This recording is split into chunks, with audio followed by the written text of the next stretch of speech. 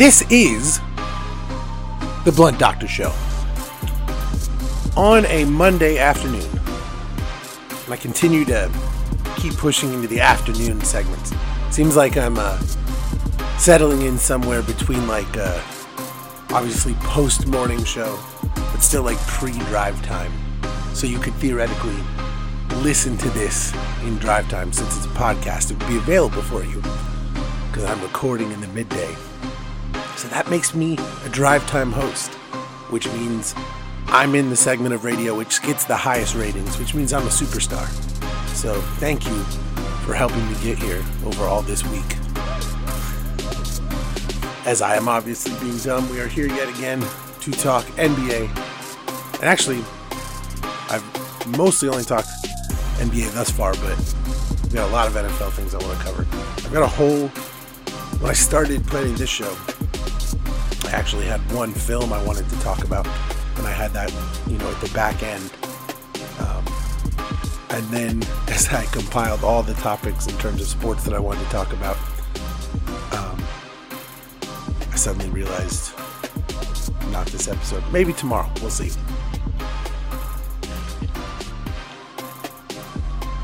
But for now, we're simply going to cover a whole lot of weekend sports events. I had a hell of a good time gambling this weekend.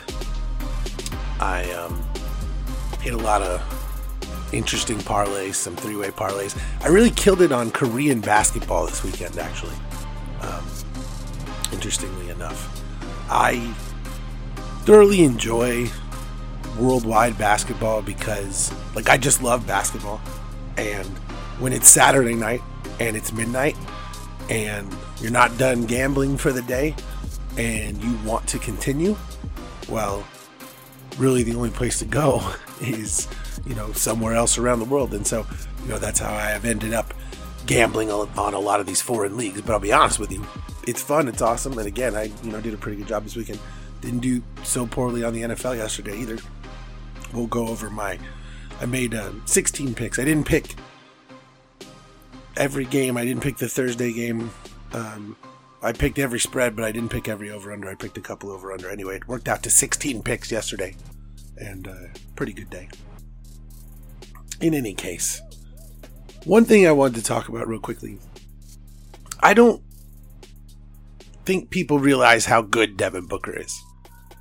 Because for everything that has gone on in his career, for all the losing, I don't think people understand how much of that stuff is actually based in the fact that Devin Booker was literally playing with so many guys who are not even now in the NBA. Almost all of the, lottery picks around him are either out of the league or, okay. I think the top picks, Bender is not in the league that I know of, but Marquise Chris plays for the Warriors and Alex Len plays for the Raptors. They're in the league. But, some of the other guys that he was expected to play minutes with are ridiculous. And, it really affects everything about his career. The wins. It affects his defensive statistics, especially on an advanced level. Because, if you look at advanced, statistics, everyone tries to paint Devin Booker as always having been a horrible defender. And it's very true that in the beginning of his career, he was not a good defender, and especially given the people around him, there were many times where he simply didn't try. But if you actually watch the man play defense, especially now on teams where the games matter, you'll see that those things are not true. And the reason that I bring all this up is if I asked people at face value who is a better player, Paul George or Devin Booker, I think most people's instinct would be to say Paul George, and I just don't think that's the correct answer. Now, for their career, just real quick, I'll throw some numbers. So this is for their career thus far. We'll go with Paul George first. 20 points, 3.6 assists. These are per game numbers, not per 36 numbers, so just per game.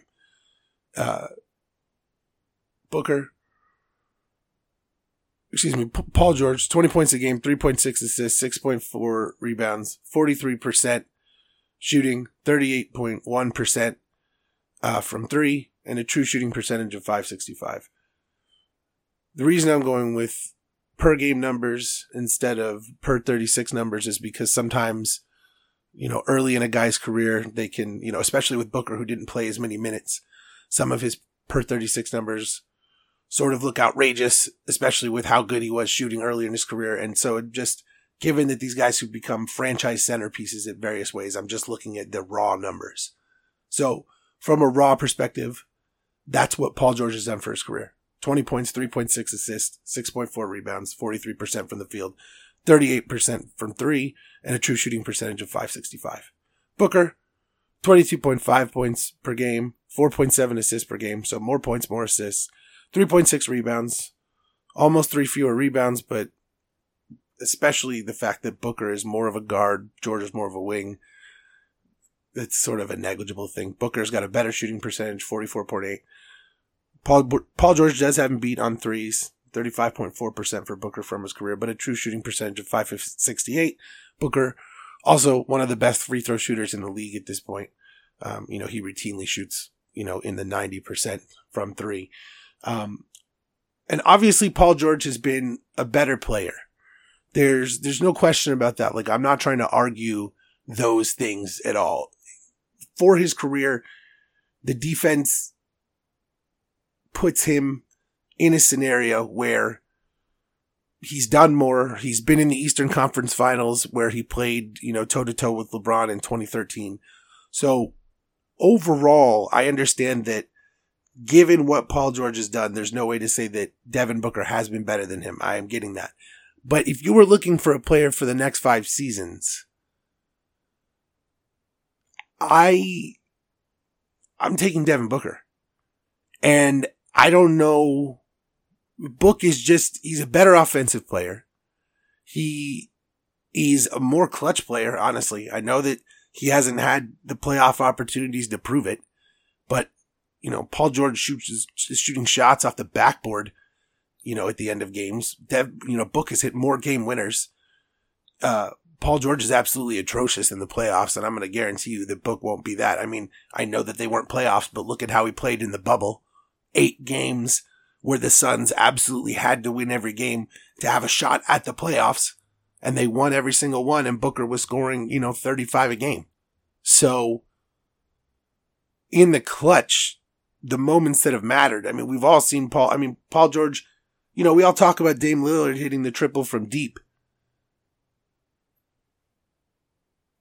Paul George is the one who took that one. He was standing there. So for all that supposed, incredible defender, right in his face, a series-ending triple. Incredible shot, sure. But I really think, especially when you look at just player rankings and, how people are rating teams in the West, Devin Booker is going to be better than Paul George. And when their careers are over, he's going to have had a better career. I don't think that the Clippers are out of contention, but Paul George would have to rise to a level that he hasn't seen in basically 7 years in order for the Clippers to win a title right now. In order to get past the Lakers, he would have to get to that level. So, is it possible? Maybe. Again, we haven't seen it in 7 years. And for the nerds here, I'm going to do this. I'm going to right now. Let's pull up the stats for the per 36. And let's see. Per 36 minutes, Booker's points go up, truthfully. Let's have a look at Paul George per 36 minutes. So, Booker gets another couple point bump. Like I said, some of his early career per 36 numbers are so ridiculously good. I'm just throwing this in here right now, just in case anyone wants to sit here and throw that at me. Paul George gets a 1.5 point bump. So he adds, let's see. Paul George, his rebounds go up to 6.9. His assists stay right at 3.6. He gets a 1.5 point bump. Booker gets about a 1.5 point bump as well, truthfully. So, okay, right there. the per 36 minute numbers truly they basically just match their starting numbers. So with both guys kind of coming off their bench earlier in their career, Paul George was not as much of an offensive player. Booker was really just a shooter to start his career. Some of those numbers, you could conceive of them as wonky, but if you just look at the per 36, it really doesn't change. For the most part, it's there. But Booker is an 87% career free throw shooter. Paul George is an 84% career free throw shooter. He's good, but he's still slightly worse in every category. And so he's got him on defense. He's got a better career 3-point shooting percentage. We'll give him that. Booker's got a better true shooting percentage. But the reason I'm bringing this up is because I think if you ask people, and Booker is also a better passer than Paul George, by the way. But I think if you ask people, who's going to be better the next 5 years, I really feel that a lot of people would just sort of, Paul George.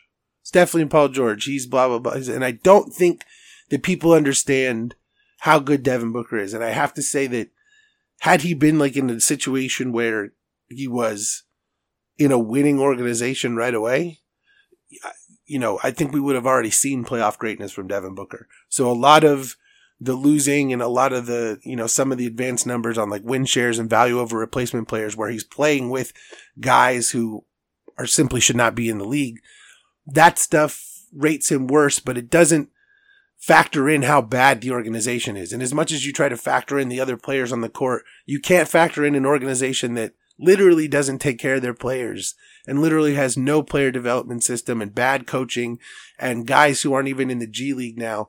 It's impossible for me to sit there and say, okay, that is definitely those are fair circumstances to compare.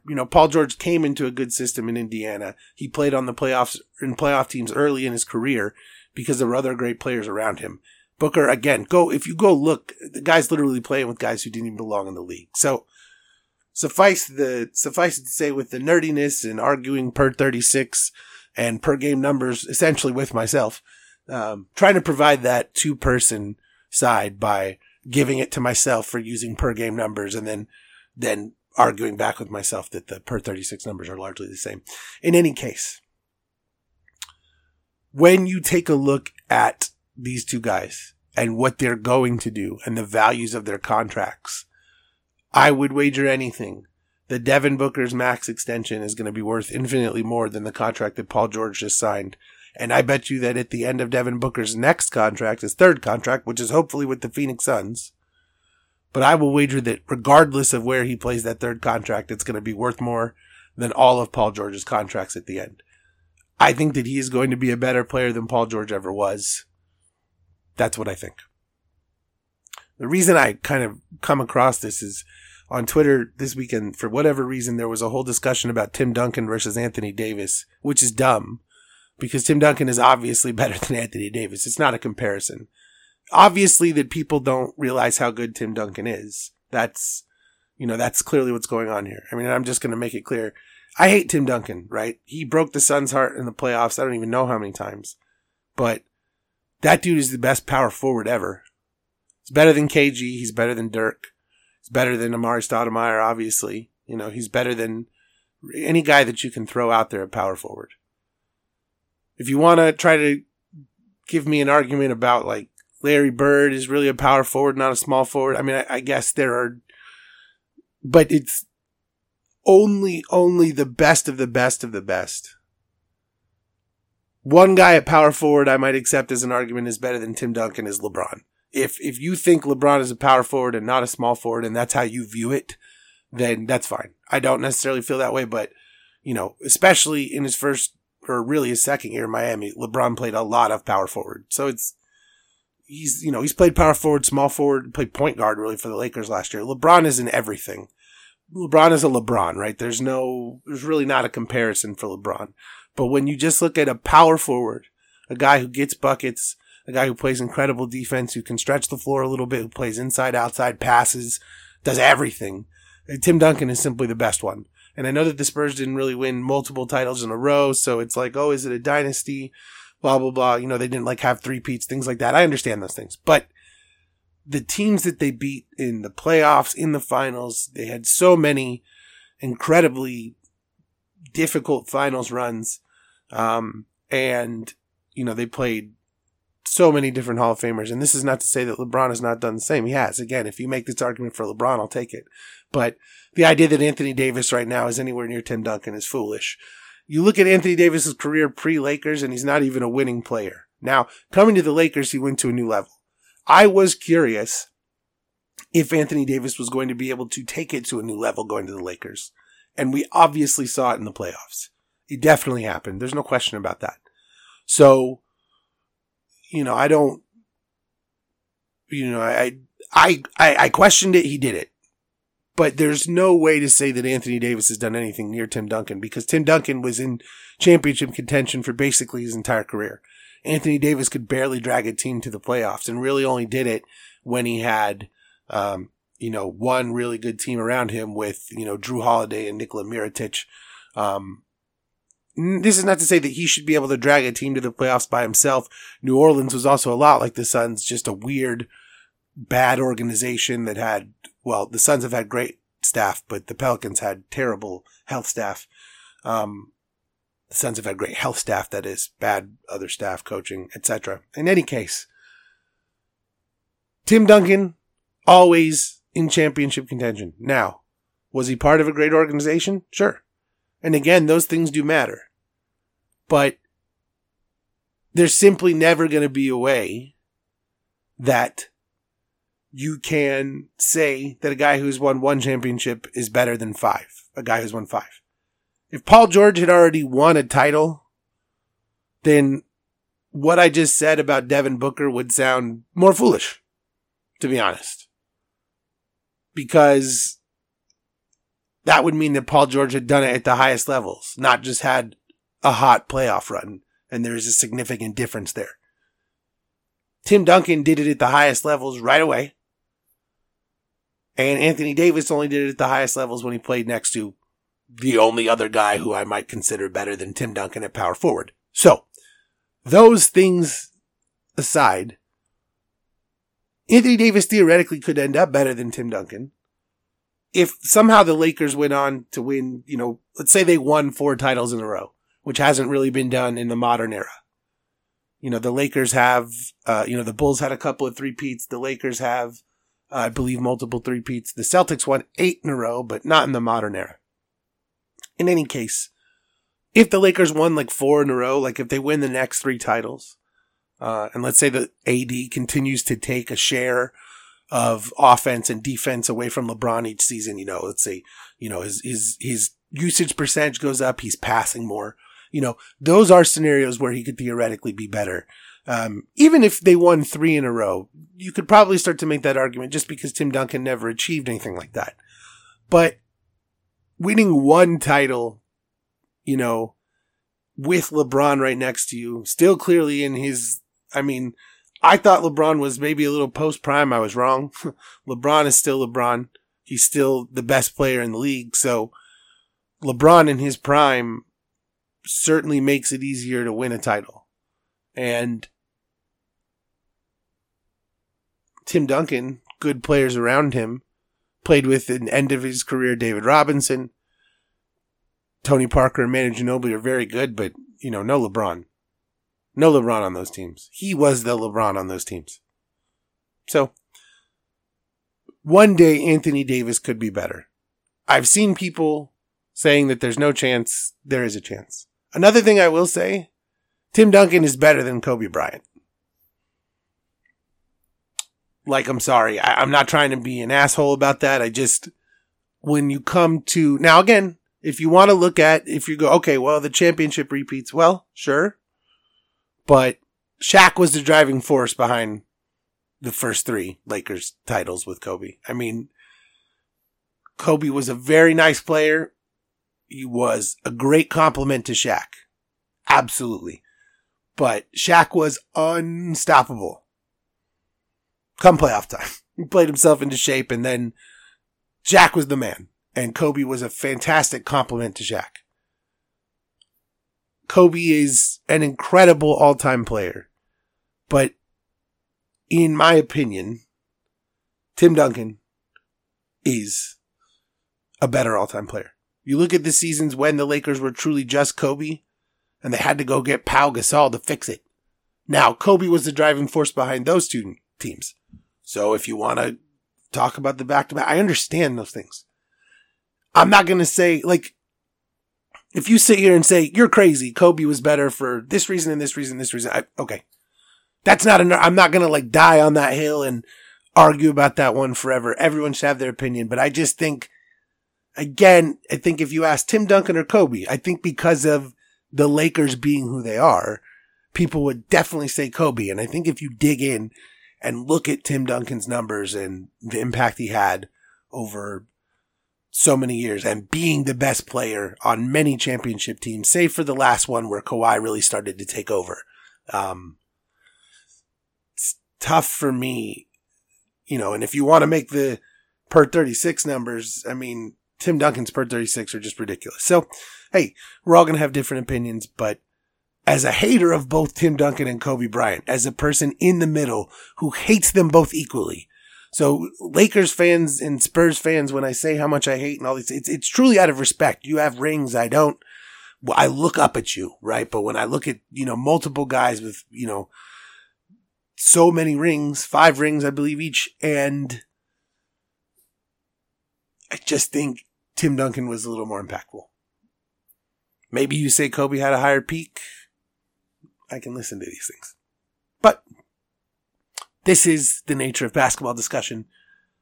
We'll always get to argue these things. But I think we need to get off of the LeBron-Michael debate because it's arbitrary, really. They never played each other. There's really no way for them to play each other. Kobe and Tim Duncan played each other.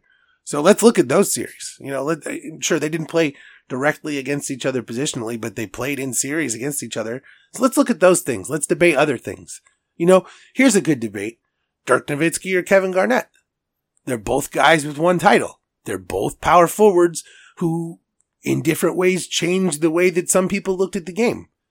Dirk probably changed the game more than KG, but KG was, well, we all love KG. He was ferocious. So let's talk about Dirk and KG. That's a discussion that really would be interesting to have. And it's not one that people want to talk about. We always want to talk about the absolute best guys, and we should. We should always talk about the best guys. I understand that. But, we're never going to settle the LeBron Jordan debate. People are going to disagree. It is what it is. So let's just talk about some other greats. There are other great discussions to be had. It's not all of that. But at this point, Tim Duncan is better than Anthony Davis. And I think that probably is going to stay.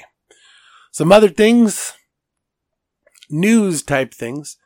Rudy Gobert signs a 5-year, $200 million extension with the Jazz. So I picked Rudy Gobert for Defensive Player of the Year because I thought that he was going to be in a contract year. And so I thought, Rudy in a contract year trying to guarantee that money. And then he got $200 million. Guys generally don't play so well after they get the big contract. But, we're just going to see what happens. I'm not going to change my pick now. He got his money. Let's see if the $200 million man can get that, get the DPOY back. We'll see. Kyle Kuzma signs a 3-year, $40 million extension. I read the last year's a player option. You know what? Let me tell you something. That is a contract that can and will be traded. The Lakers have put together a couple of, decent tradable assets at times and, made deals we didn't necessarily see coming. They've done better than we thought in this, this front office run. I didn't really think a lot of them coming in, and obviously they've delivered. LeBron James, they won a title. How much they had to do with LeBron coming there, it doesn't really matter, but, Rob Pelinka got the deal done for Anthony Davis. Again, how much he had to do with it, you can argue that, but he put players around them and they won a title. That can't be argued. And I think the thing about this Kyle Kuzma's extension is, I think there was a lot of thought around the league because Lakers fans love Kyle Kuzma and they overrate the hell out of him. And you see stupid, Stephen A. Smith said at one point that the Lakers should trade Kyle Kuzma for Devin. But that's a stupid, stupid idea that would obviously never occur. Kyle Kuzma is not in Book's world. D-Book is, on another plane astrally from where Kyle Kuzma is. So that's just nonsense. But the idea that, Kyle Kuzma would get a large extension or want a huge extension, was, I think, a problem for many teams. I think that was sort of where, you're looking at, oh, well, we could potentially get this guy from the Lakers, but what kind of extension does he want? What does he think of himself? Well, this is a reasonable contract.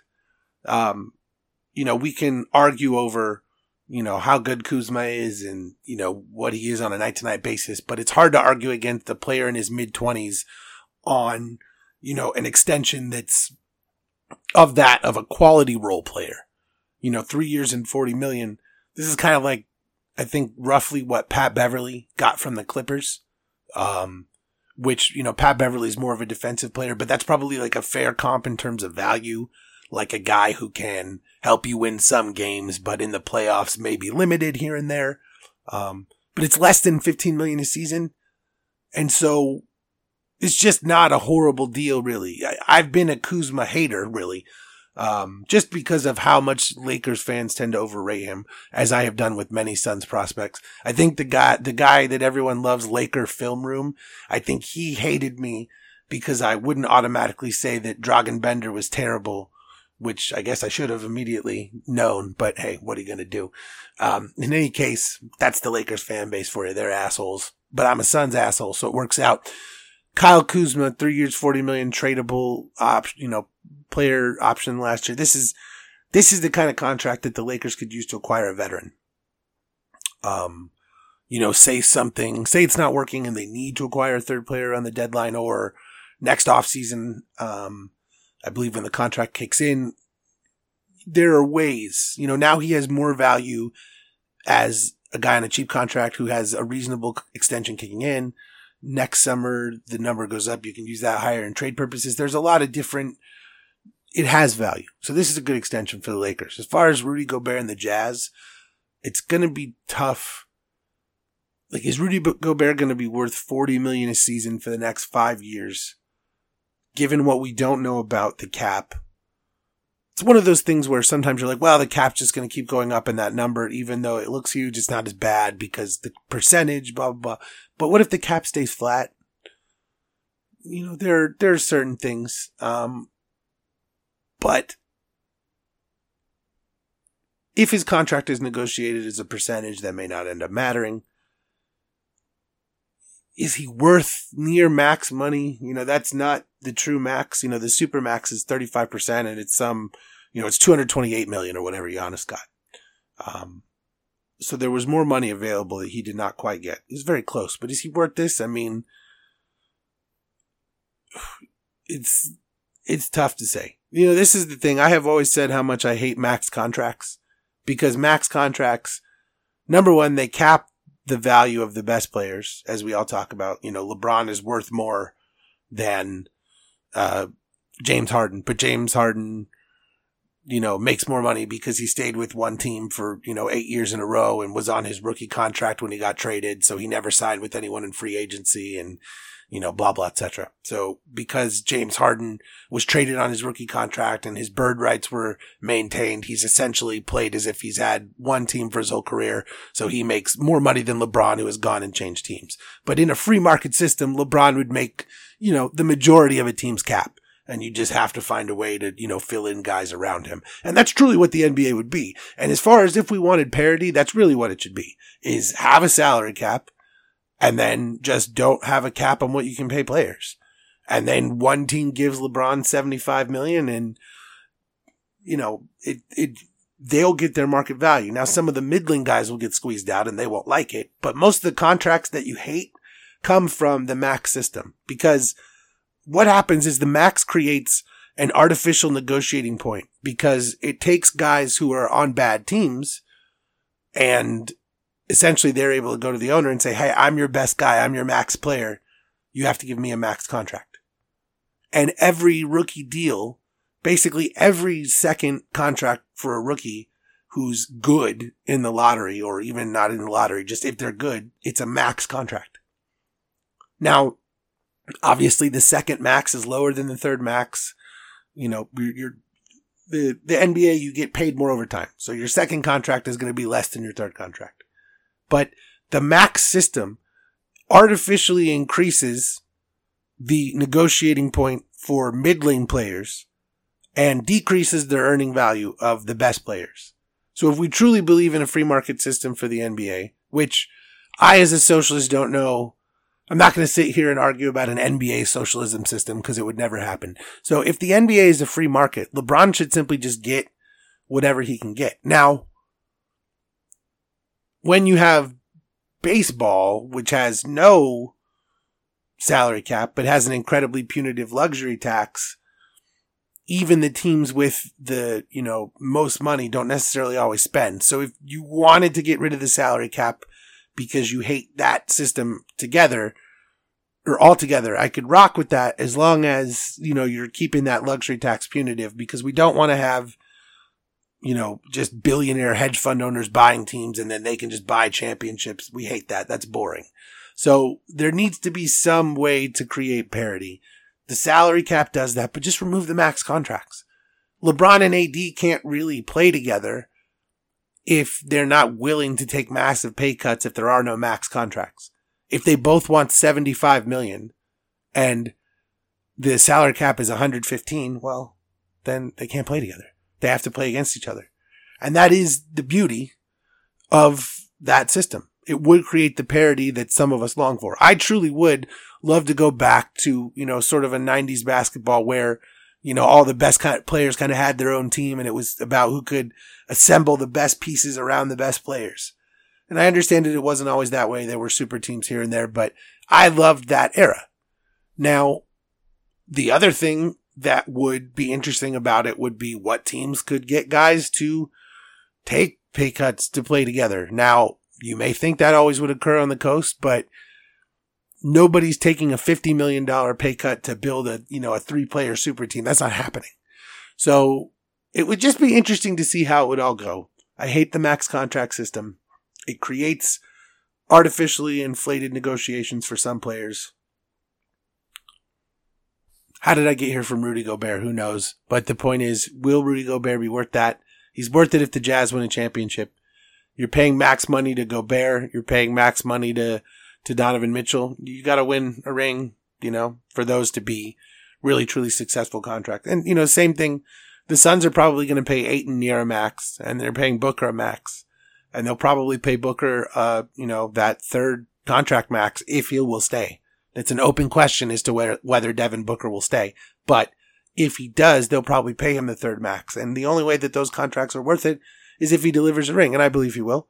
But, those are the questions that, or really, those are the way that we can define, I think, the max players. In terms of, is Devin Booker a good player? Yeah, the answer is obviously yes. In terms of, is he one of the best players in the league or of all time? Those questions get answered with rings. I think we can agree that it's not all about rings. There is a lot of nuance in, organizations and all of those things. But when we get to discussing the greatest of the greatest, how many rings you have is certainly a powerful argument in your favor when we get to those things. So we'll see how those things all shake out. The Bucks lose second round pick for tampering because of the whole Bogdan thing. Essentially they looked like they had a sign and trade agreement with Bogdan Bogdanovic. Then it turned out they didn't. And somehow they're penalized it's dumb. The whole thing is just dumb. NBA tampering rules are so fucking stupid. Tampering occurs all the fucking time in the NBA. Okay? Agents represent multiple players and they will just go to teams and be like, hey, by the way, blah, blah, etc. I know that we're here talking about this guy's contract extension, but by the way, here's another thing, hint, hint. And I know that some agents are really good at compartmentalizing and they focus on what they're talking about when they're talking about it. Brian Windhorst has always said that Rich Paul would be able to argue with a team that he was mad with about one player and then 5 minutes later talk about another player that he was happy about and it would be completely separated and completely fine. Sure. Those things definitely exist, but it doesn't mean that, there aren't scenarios where you might discuss another thing on the side or theoretically mention some ideas. Tampering happens constantly in the NBA. Players tamper with each other. We have no problem with that. I don't care. Let these guys discuss teaming up. It's their job. They can choose where they want to work. Should they work together? I completely support all of those things. It's just the rules are stupid. Let them tamper. Who the hell cares? Like, you either need to let them tamper or you need to actually prevent tampering. Like, it has to be one or the other, because LeBron clearly tampered to get Anthony Davis. They basically orchestrated that whole thing.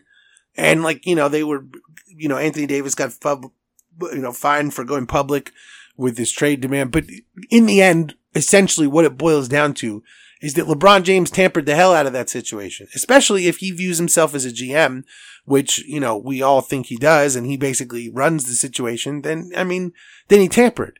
But if we're not mad about him doing that, then why do we have these rules? And why are the Bucks in trouble? Why are the Bucks in trouble for trying to sign a restricted free agent, but LeBron James is not in trouble for acting as GM of the Lakers and forcing a trade for Anthony Davis, or forcing Anthony Davis to say, hey, I'm not going to sign anywhere with the Lakers. I don't care about any of it, but why is one worse than the other? Why are the Bucks in trouble and not the Lakers? Am I truly to believe that the Bucks, who are not the crown jewel of the NBA, are the ones who tampered, but the Lakers, who get away with everything and had Magic Johnson literally tamper on television, they're just perfect? This is absurd. It's absurd. It's absurd, man. It's absurd. Real ones will get that reference. Anyway, the point is, there's just no way that the Bucks are the only team that tampered or that they're the worst team. It just doesn't make sense. Just let the shit go. Or really truly prevent it. And I don't know exactly how you would do that. And be a little nutty. And maybe that's the point. You can't say anything on public airwaves, but just because Woj leaks something, how do the Bucks get in trouble from that? Maybe they found some whatever, but so reporters can just destroy deals because teams are tampering, but when Kemba Walker has a negotiation that comes out with the Celtics the second free agency opens, the big market teams seem to be able to get away with a lot of stuff. And sure, the Lakers have been hit for tampering at times. But the penalties are nothing. This Bucks penalty is really nothing. Why are we doing it? It's just I just don't understand it's all performative nonsense. Everyone tampers. We know it. So what are we doing? The penalties aren't harsh. You have to either penalize a team 3 first-round picks like the Joe Smith thing, or there's just no reason to do any of this. It's just dumb. It's all dumb, and it's just rules for rules' sake, because you're not even enforcing anything that matters. Flopping is a $5,000 fine. You really think they care about that? It just truly, this is where the NBA acts like the NFL, is that a lot of their little official rules, you can't do the big balls dance because it's offensive. You can't do a throat slash gesture. Their rules, it's dumb. And I just wish they would grow up and stop doing this stuff. In any case, I realized I haven't picked Western Conference and Eastern Conference champs and title champs just for, and here it is. I'm not going to go against LeBron anymore. I want the Suns to upset the Lakers, but it's an upset for a reason. So I'm picking the Lakers to win the West. As far as the Eastern Conference goes, there's a lot of different things that could occur. So it's really tough to say. But everyone is down on Miami. And I think that, I just think Jimmy and Bam are really good. And I think Eric Spoelstra is the best coach around. And I don't see any reason they're going to get knocked out of that position right now. So I'm going to take Miami again and the Lakers to win it all. I'm just going to take a repeat. Now, the Sixers might pull it off. The Bucks might pull it off. The Celtics might pull it off. I could see any of those things. I really could. But until I see it, I'm hesitant to pick the Bucks again. And it's not because of Giannis and it's not because of Drew Holiday, but it's because of Mike Budenholzer. And I don't know if he has it as a playoff coach. I like the moves that the 76ers have made. I really have. But there's so much uncertainty with what's going on with them. Who the hell knows? Is it going to be Ben Simmons and Joel Embiid? Is it going to be Harden? It's really tough to say what that scenario is. And with the Celtics, they could be a lot better, but the way that they got worked by Miami in the playoffs, every time, a lot of it was timely shooting, sure. And, maybe that can't necessarily be repeated, but I really think that Eric Spoelstra put on a coaching clinic and he just basically outcoached Brad Stevens. And I almost think Brad Stevens was kind of outcoached in the Raptors series too, because the Celtics were more talented and the Raptors were in those games. So I don't know. My confidence in Brad Stevens as a coach took a little hit. And so I love Eric Spoelstra, and I'm just going to go. My pick is a rematch of Miami and the Lakers. We'll see what goes. We'll see what happens. But I believe the Lakers will win it all. I just want to be clear. I do think the Suns are dark horse title contenders. I don't care how people feel about that. I believe it. So let's switch to football now. Picking tonight, we got Monday Night Football. It's a 14-point spread. The Steelers are basically in a get-right game because things have not been so well for them lately. The Bengals are garbage. The Steelers are going to want to do everything they can to destroy the Bengals tonight. They want to get on the right track. They want to treat this like one of those really early season college games where Alabama is playing like Southwest Louisiana, Florida Tech State. The Steelers are going to crush them. So take the Steelers. It went from 13 to 14 overnight or over the weekend. So, if you can get 13 or 13 and a half, that's probably better than 14 just because, the 2 touchdown spread, you never know, a garbage time touchdown. But I really think the Steelers, I really could see this game being, even with Ben Roethlisberger hobbled a little bit, it's just, the Bengals don't have a team. And now that Joe Burrow's gone, I'm not taking anything from the Bengals. So just take the Steelers. They need a get right game. They're going to have it. The Panthers fire Marty Hurney. I find this interesting because I think I kind of like the Panthers coming into the season. I like what they had done.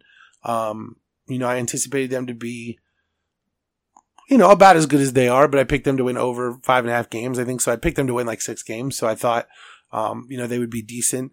I think, truthfully, this is like Matt Rule is now ascending and getting even more power within the Panthers. The Panthers owner, David Tepper, he went out of his way to get Matt Rule. He paid too much money in the eyes of many people. People from other teams didn't like it. It's whatever. But he had been proven to build programs in college. David Tepper said, that's the guy I want in the pros. They haven't won yet, but you can kind of see a scenario where, Marty Hurney was doing a patch job to fix what had been broken before, and now he's gone, and here we go. Now, in any case, however you look at this, I think this is just about giving Matt Rule more power. Like, truly, I think that's what this is. I think that Matt Rule is going to be essentially now operating as GM and coach. You got John Gruden doing that in Las Vegas. Now I know that they have a GM, but he's the coach and he makes the final decisions. Same thing with Belichick, and I think we're really going to have that with Matt Rule. And it's interesting, for a college coach to sort of ascend that quickly and gain that power. Last time we saw that was Chip Kelly. Didn't really work with the Eagles, but. I think I like what Matt Rule has done this year. You look at the Panthers offense and they haven't had Christian McCaffrey for a lot of the year and they're still playing decently. Like, they're not a team that typically gets too smashed. I picked them to cover the spread this last week. I said it would be close and that they would kind of cover late. That's exactly what happened. They're not bad. They just need a few more tweaks here and there.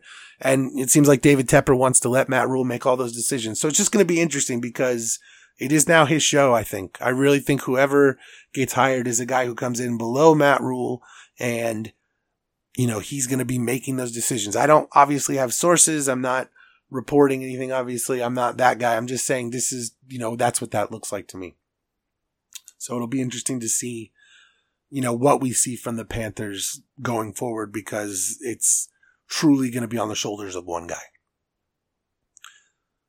On the Bucks game this weekend, started out rough, a little stressful, but I really truly enjoyed seeing the Bucks come back from adversity. Now I know it was against the Falcons, and I know that they're prone to collapsing, and it's Tom Brady and all these, and we all got jokes. But the Falcons were 4-4 since Raheem Morris took over as coach. Dan Quinn was just, I don't know, he fell apart after that Super Bowl. But the Falcons have been playing 500 football. They've been playing much more competently. And I'm not saying they're great, but here's the thing. Some days a good team is getting the better of you. And it doesn't really matter and I think the announcer, I think it was Moose Johnson, said this during the game, what matters is how you respond. So it doesn't really matter. Like, the first half truly doesn't matter. Like, the Falcons don't get a win or half a win for dominating the first half. It means nothing. So for the Bucks to now know, hey, we've literally proven at this point, they were behind 24-7 to the Chargers as well. And for all the horrendous defensive play in the first half of the Chiefs game, they were close at the end. And I think that there's positivity here. I can see it. I think they're turning the corner again. And I think that some of the early 7-2 was maybe a little bit of schedule, but I also think, they're playing an easier part of the schedule too. They struggled through the tough part of their schedule. So there definitely is some things that need to be tweaked, but you're not bad when you're 9-5. You're not a bad team. So, especially given some of the injuries that they dealt with, they've had to figure some of that stuff out. It does happen. But I think the Bucks, I'm seeing it again. What made me feel good about them is really starting to show up again. The defense struggled a little bit this week, but they'll get it there. One thing I think is interesting is Antonio Brown. I don't know how to feel about overall. It's a very complicated legal situation. There's a lot to it. I don't really want to go into that. If it's true, it's terrible. I'm just going to say this. If it's true, it's terrible. But Peyton Manning has gotten a pass on his entire life on a sexual assault that he committed.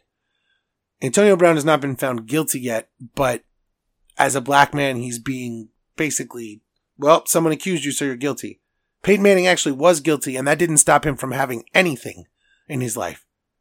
And by the way, when people keep mentioning him running for senator, and the reason he says no, he's not going to do it, that's the reason.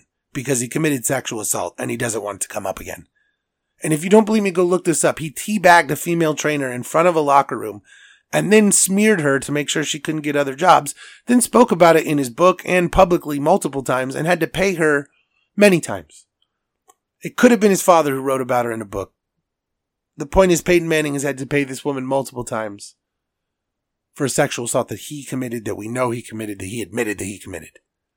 And Antonio Brown is presumed guilty. And I'm not saying that he's necessarily innocent, but I don't understand how Peyton Manning walks, but I'm supposed to believe that Antonio Brown is the evil one. And in any case, for all the garbage that he did last year, there was clearly something wrong with this man. You could see it. However, his post-game interview yesterday was a different guy. He's changing a little bit. Something is going on there. He's growing up a little bit. And you can see how much he loves Tom Brady.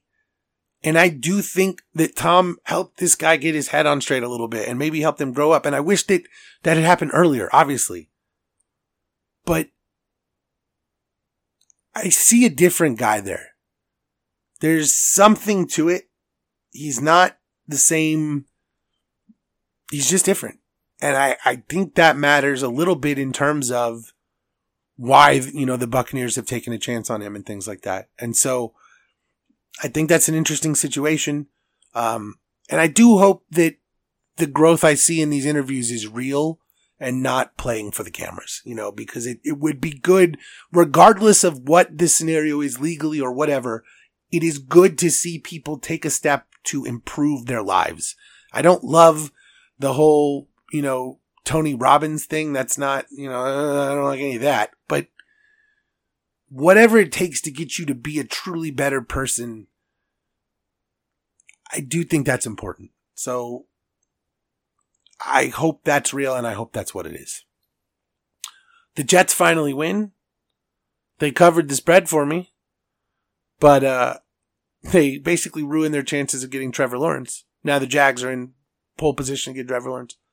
So the Jets can't even fucking tank right. And for Sam Darnold, it's like, yes, saved my job. I mean, the Jets were literally in pole position to draft the next guy, the guy that people think is the next Tom Brady. The Jets had it right there.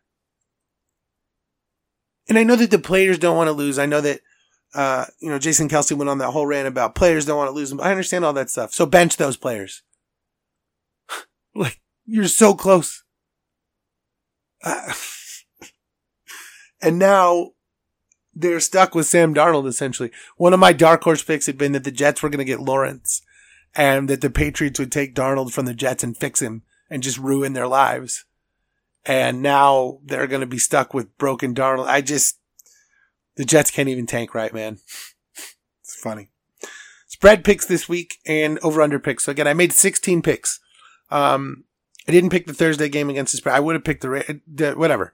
I made 16 picks on yesterday's games. There's also the Steelers. Again, I picked Steelers minus 13 on Friday. I'm still taking Steelers minus 14 today. So, whatever. But of the picks I made, 16 games yesterday. 8 wins, 5 losses, 3 pushes. So not a bad day. I got both my over-under picks right. Called the under in the Panthers-Packers game. That was under. And I called the over in the Lions-Titans game. And the frickin' Titans almost got to the over by themselves. Jeez, it was over 51.5. They scored like almost 70 points or something. It was crazy. 70. It was a crazy game. They scored like 49 themselves. So those were good. The 8 wins, Bills minus 5.5 at the Broncos, Panthers plus 9 at Packers. Let's see. I also had Dolphins minus 1.5 at the Patriots. Sorry, guys. Ravens minus 13 versus Jacksonville. Jets plus 17.5 at the Rams. There you go. And I also had the Browns minus 6.5 versus the Giants. And the losses were the Vikings minus 3 versus the Bears. Seahawks minus 6.5 at Washington. Bucks minus 6 in Atlanta. Boo-hoo. I'm very sad about that one. Lions plus 11 at Titans. And I say the 49ers minus 3 at Dallas as well. In any case. 3 pushes. Cardinals game. Chiefs at Saints. And also the Texans plus 7 at Colts. That's what happens when you have those games that are 7-3. You almost always push those. Not always. It feels like you always push those because they're exactly 7 and exactly 3. That's why you always want to get the 3.5, 2.5, or, 7.5, 6.5, depending on what way you're leaning. The Eagles, they lost, but they put up 26 against the Cardinals. Cardinals don't have the most phenomenal defense, but they've been much better. And it's very clear to me that Jalen Hurts has been better than Carson Wentz. And it's going to be interesting. I'm not a big believer, or traditionally have not been a big believer of college guys in pro sports, whether it's football or basketball. I think recruiting and dealing with kids is different from free agency trades and dealing with grown men. I just think those are different things, and I think they require different skill sets. Now, we're going to see if Matt Rule can do it, if he can make the transition. One guy I would believe in making that transition is Lincoln Riley. And here's the thing. You look at Jalen Hurts. His primary problem at Alabama was that he wouldn't throw the ball downfield. Couldn't, whatever it was. And that was the primary deficiency in his game. When he was benched at halftime of the national title game, when they were down, I think 20-0 to Georgia, and Tua comes in and just starts throwing the ball downfield, and Alabama's offense clicks. And really that day, Alabama's offense, it changed forever at that point because Tua became Tua, and now, they're they're blowing it out. And they were playing that way before him. But I mean, it was truly incredible how, they had been playing one way with Jalen Hurts, and then Tua comes in at second half and everything kind of changed for, from that. It was very interesting. But Jalen just wasn't moving the ball downfield at that time. And, when he transferred to Oklahoma, that was kind of my question. Was he going to do that? Because you're looking at, a guy who had, following Baker Mayfield, following Kyler Murray, Kyler was still, Kyler has always been talked about for his speed, but he's a better passer than people realize. And Jalen Hurts, I had compared him to Cam Newton, and it's a fair comparison because he runs like a running back. He punishes guys. He hits the hole. He goes forward.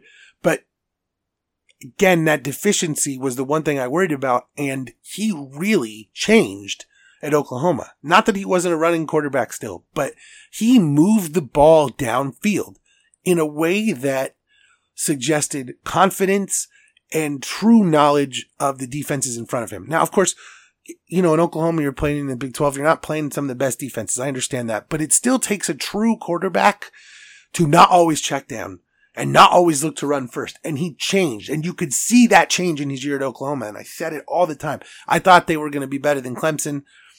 I kind of tweeted that to troll people. I got a bunch of shit talked to me when they eventually lost to Kansas State. Whatever. I've believed in Jalen Hurts. I've never believed in Carson Wentz. I just don't understand what people see in him. I don't see it. I've never seen it. I believe in Jalen Hurts. And I think that change is the right change for the Eagles. But look at what Lincoln Riley has done. Baker Mayfield has been, not incredible in the pros, but still someone that he won a ton of games with and a guy that he helped develop into an NFL starter. We see Kyler Murray, go from playing baseball. He was playing to play baseball. He comes in, has, one of the great college seasons of all time. And now he's playing really well in the pros. I mean, there are things that Kyler could do better. His second year hasn't quite been what people hoped. There were people talking about him following the second year MVP thing with Lamar Jackson. I was one of them. I wasn't necessarily talking about it, but I was talking about the odds per se. So you look at those things and you see the guys that he's been able to win with. And I'm not necessarily saying that everything has, and this year's a weird year, so it's, hard to, but looking at the guys who were, these three past guys who have been in the league, who have been in the NFL, and you look at the ways that he developed them, I just think he's one guy who I would believe in having success. And I thought that Mike McCarthy was going to be decent for the Cowboys. I am basically been completely proven wrong about that. And when they eventually fire McCarthy and the Lincoln Riley rumors pop up again, I think that could happen, and I would believe in it potentially working. Just maybe needs to be a little older than some of his players first. And then the last couple of things. Number one, I'm not sure about the Chiefs this year. Here's the thing. Their offense is phenomenal. It's great as ever. Maybe the best they've ever had. Who knows?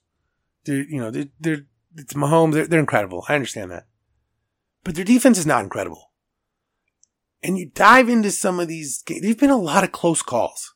And I just wonder if you have one off day, if Mahomes doesn't have a great day, if the running game isn't working, if Andy Reid makes one or two boneheaded timing decisions like he does, they are primed for an upset. I'm not saying they're definitely going to lose, but I don't feel like the Chiefs are going to repeat. I don't think they're going to win the Super Bowl this year. I just feel like something else is going to happen. Maybe I'm wrong. I don't know. But there just seems to be, there's so many close games. And it does, hey, we win close games. We won. We handled business when we had to. I understand that. Tom Brady's won 1 million close games. I get that. But if you have these in the playoffs, you're just more and more likely. You just never know. I just have a weird feeling that they're going to be one of these teams that, I know a lot of people are saying it's the Steelers that are going to get upset and, they're because their last couple games of blah, blah, blah. But the Chiefs defense is good, but not great. and you can score on them. And if you can find a way to hang with their offense and maybe get 1 or 2 turnovers, you can find a way. And one team that I think that could be the team is the Bills. And I was talking with my friend who I've mentioned, Keith. What up, Keith? Gotta get you on the show. But we were talking about the Bills potentially being a team that could do that. And he said, well, I think still 8 out of 10 times the Chiefs win that game. And I said, absolutely. And I said, but I think in any normal discussion, you would say 9 out of 10 times. And so that's the one thing. I think the Bills have that extra 10% chance. I think they could be the team that finds a way to break through because, NFL playoffs are very rarely chalk. It never really goes how you think it's going to go. There's always some shocking thing that happens. Last year, the Patriots lost to the Titans at home, right? That was, an incredibly shocking thing. So there's always scenarios. But last year, we saw the Chiefs fall behind, multiple times in the playoffs, and they came back every time and won. But what if that happens again? And what if this time someone has a better scenario? I could see a team like the Bills who have a lot of talent. If Josh Allen has that one game, you never know. And how great would it be? This was the culmination of the discussion, by the way. How great would it be? And then I saw other people talking about this on Twitter. So I know that this conversation is phenomenal because Keith and I were sitting here talking about this. And then when I saw other people saying it too, I was like, oh, it's gold. What if the Bills made it to the Super Bowl? Right? The team that lost 4 Super Bowls in a row in the 90s. What if they finally made it back to the Super Bowl? And they've finally done it. They've escaped from Tom Brady. He's left. He's 20 years of wreaking havoc on their franchise. They hated him so much. He's finally left. He's gone. They've escaped it. They've replaced the Patriots as the best team. Who knows what's in the future of the Patriots? We've got a young quarterback. We've got a good coach. We're in the future. And then they make it to the Super Bowl. And then staring them in the eyes from across the field is Tom fucking Brady and the Tampa Bay Buccaneers. How fun would that be? Oh, that would be fun.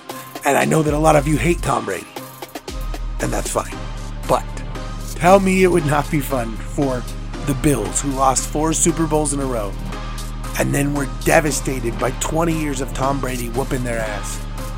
And then they finally get out from under his shadow and they finally take the next step and they defeat the Chiefs, and they're the upstart Bills who upset the champions with the best quarterback in the league in everyone's mind in Pat Mahomes. Tom Brady's still the best, but in everyone else's mind it's Pat Mahomes. And they upset the Chiefs and they're going to the Super Bowl and everything's perfect. And then there's the legend, the nightmare, the boogeyman, the person who's ruined millions of radio segments on Buffalo radio over the years. Tell me you wouldn't enjoy that shit. Because I would definitely enjoy that shit. And by the way, Tampa Bay would win that game. And that's the Blunt Doctor Show. Monday to Friday. Seems like we're doing it in the afternoons. Apple Podcasts, Spotify, wherever you get your podcasts. Like, rate, subscribe. Please leave comments. Also, coming soon to Google Podcasts, whenever they get their shit together. Be back tomorrow with more talk. Peace.